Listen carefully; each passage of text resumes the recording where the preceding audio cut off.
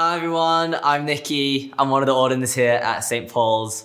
And this is so exciting for me because this is the first time that I get to share the word with you. There's so much to go into today, so let's jump straight into our reading.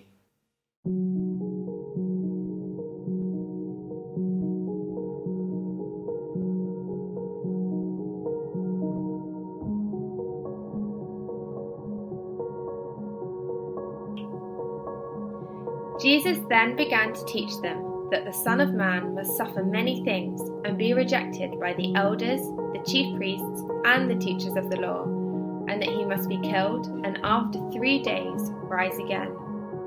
He spoke plainly about this, and Peter took him aside and began to rebuke him. But when Jesus turned and looked at his disciples, he rebuked Peter.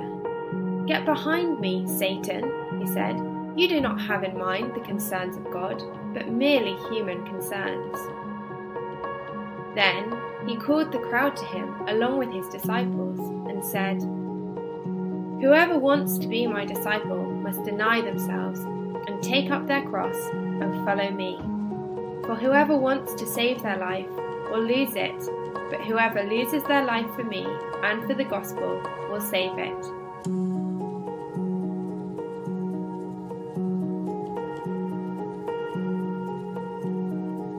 What good is it for someone to gain the whole world, yet forfeit their soul? Or what can anyone give in exchange for their soul? If anyone is ashamed of me and my words in this adulterous and sinful generation, the Son of Man will be ashamed of them when he comes in his Father's glory with the holy angels.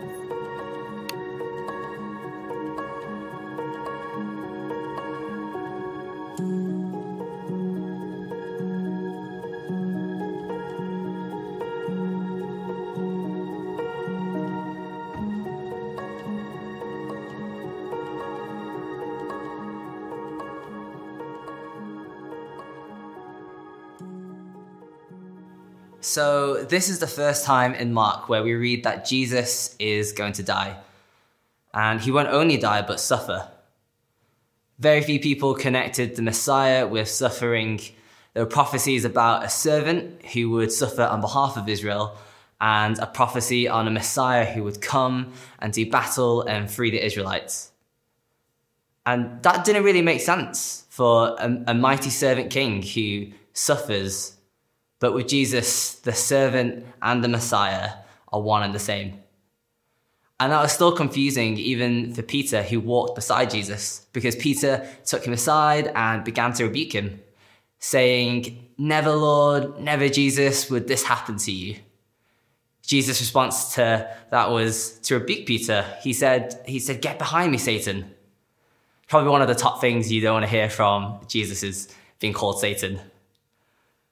Now, Jesus wasn't really saying Peter is Satan, but in that moment, Peter was stopping Jesus and to avoid the cross.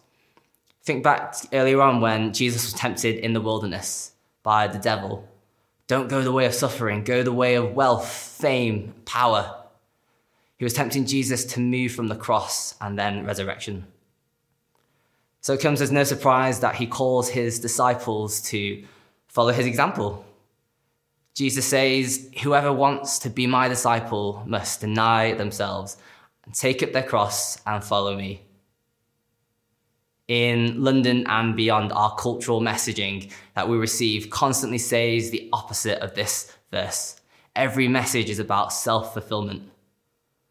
The rise of the advertising and marketing industry shows that we live in a decade of the self. We've been told and to be fixed and focused on looking after ourselves. Now, looking after your well-being is important. I'm not saying it isn't, but the idea of sacred is changing because it felt like we should never deny God. Now it seems we should never deny ourselves. Slogan from companies like Walt Disney say, "All your dreams come true if you have the courage to pursue them." L'Oreal say, "Because you're worth it." Sky say, "Believe in better." Other slogans like "Follow yourself," "Don't let anybody tell you what to do." I wonder if "Take up your cross" would be our slogan as Christians. So today I want to focus on 3 things from our passages. 1, what does it mean to deny ourselves?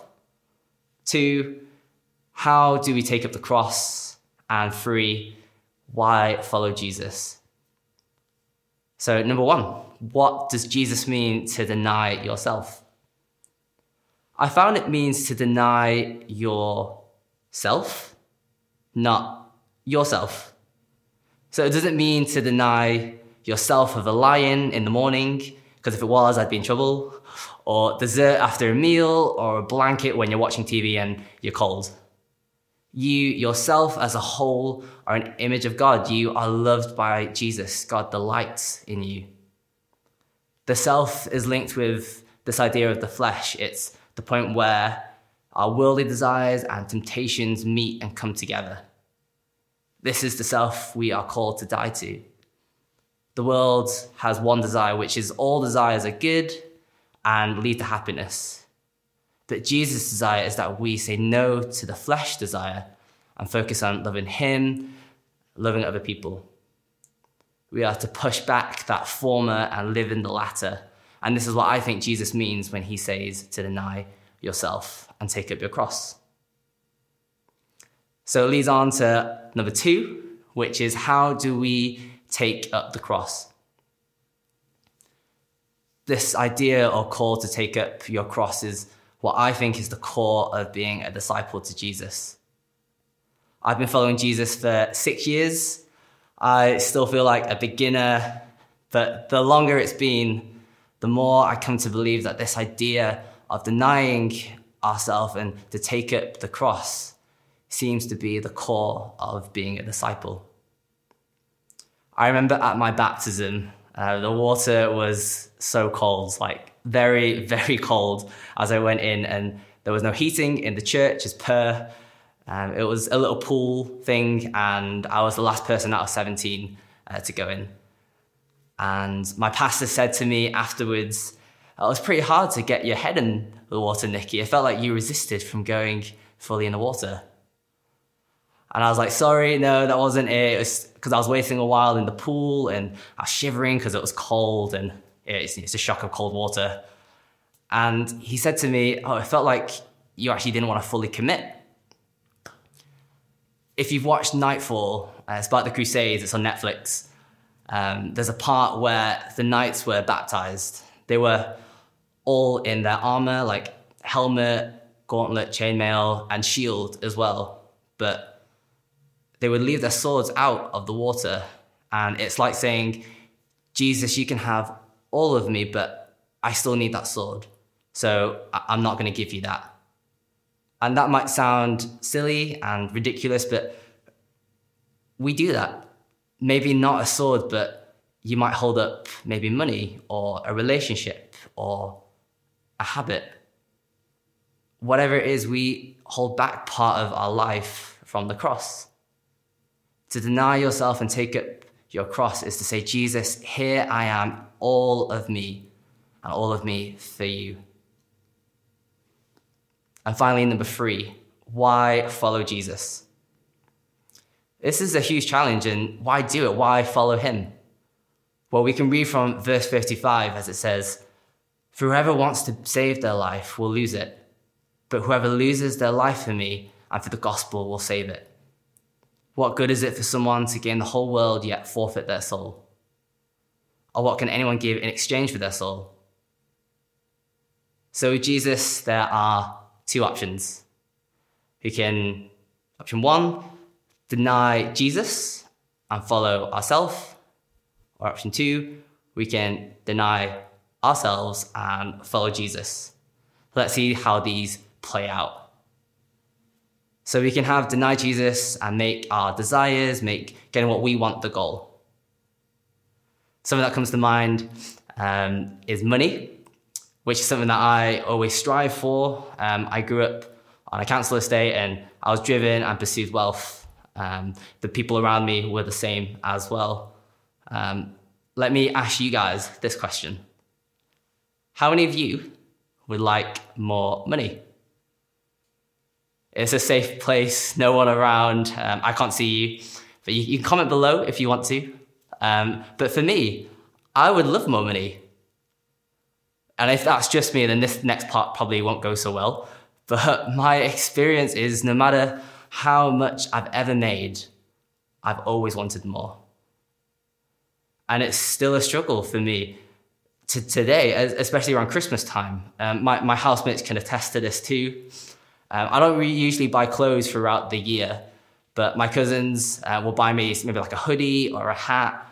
And it's great, but it's also the worst too, because when I get that jacket or that hoodie or that hat, I'm like, oh wow, this is so nice. And I try it on and oh, it looks great. But the jacket's black and most of my clothes are black, so I probably need a white t-shirt to go with it. Or this hat is black too, so probably the grey one suits me better, so I'm gonna have both. Or that blue one's nice too, so I'll get all three, and I need blue gloves to go with that blue hat now of mine, and do you guys know what I mean? Or is this just me again?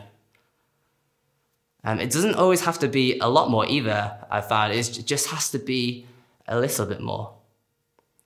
But no matter what it is, we always want more of it. And as long as our method of dealing with that dissatisfaction and discontentment of always trying to get what we want, we will still feel unsatisfied. On the flip side though, if we follow Jesus, we will be satisfied. Not because we get all the things we want, but in life, not because we get all the things we want in life, but when what we have, that the ordinary life is enough, when our housing is enough, when our job is enough, when our relationships are enough. I'm not saying we shouldn't have goals, but it's about motive. And we get to that place by dethroning our desires and getting satisfaction with relationship with Jesus, motivated by love and free from the constant want. That's why we follow the cross, and it starts with the cross. The cross is the point of discipleship of Jesus. And it's simple, right? But it's incredibly difficult. Step 1, to deny yourself. Step 2, to take up your cross. And step 3, to follow him. And this isn't something that happens once. This is a daily step 2. His teaching is in all 4 Gospels. And when something is repeated, it could be because it's important. This is a daily decision that we make when we wake up tomorrow. It's a way of life. So I'm going to leave with 2 questions. One is, are there any desires in your life that are too hard or painful to surrender to God? And 2, what would it look like for us to wake up in the morning and be people to decide daily to take up our cross and focus on Jesus?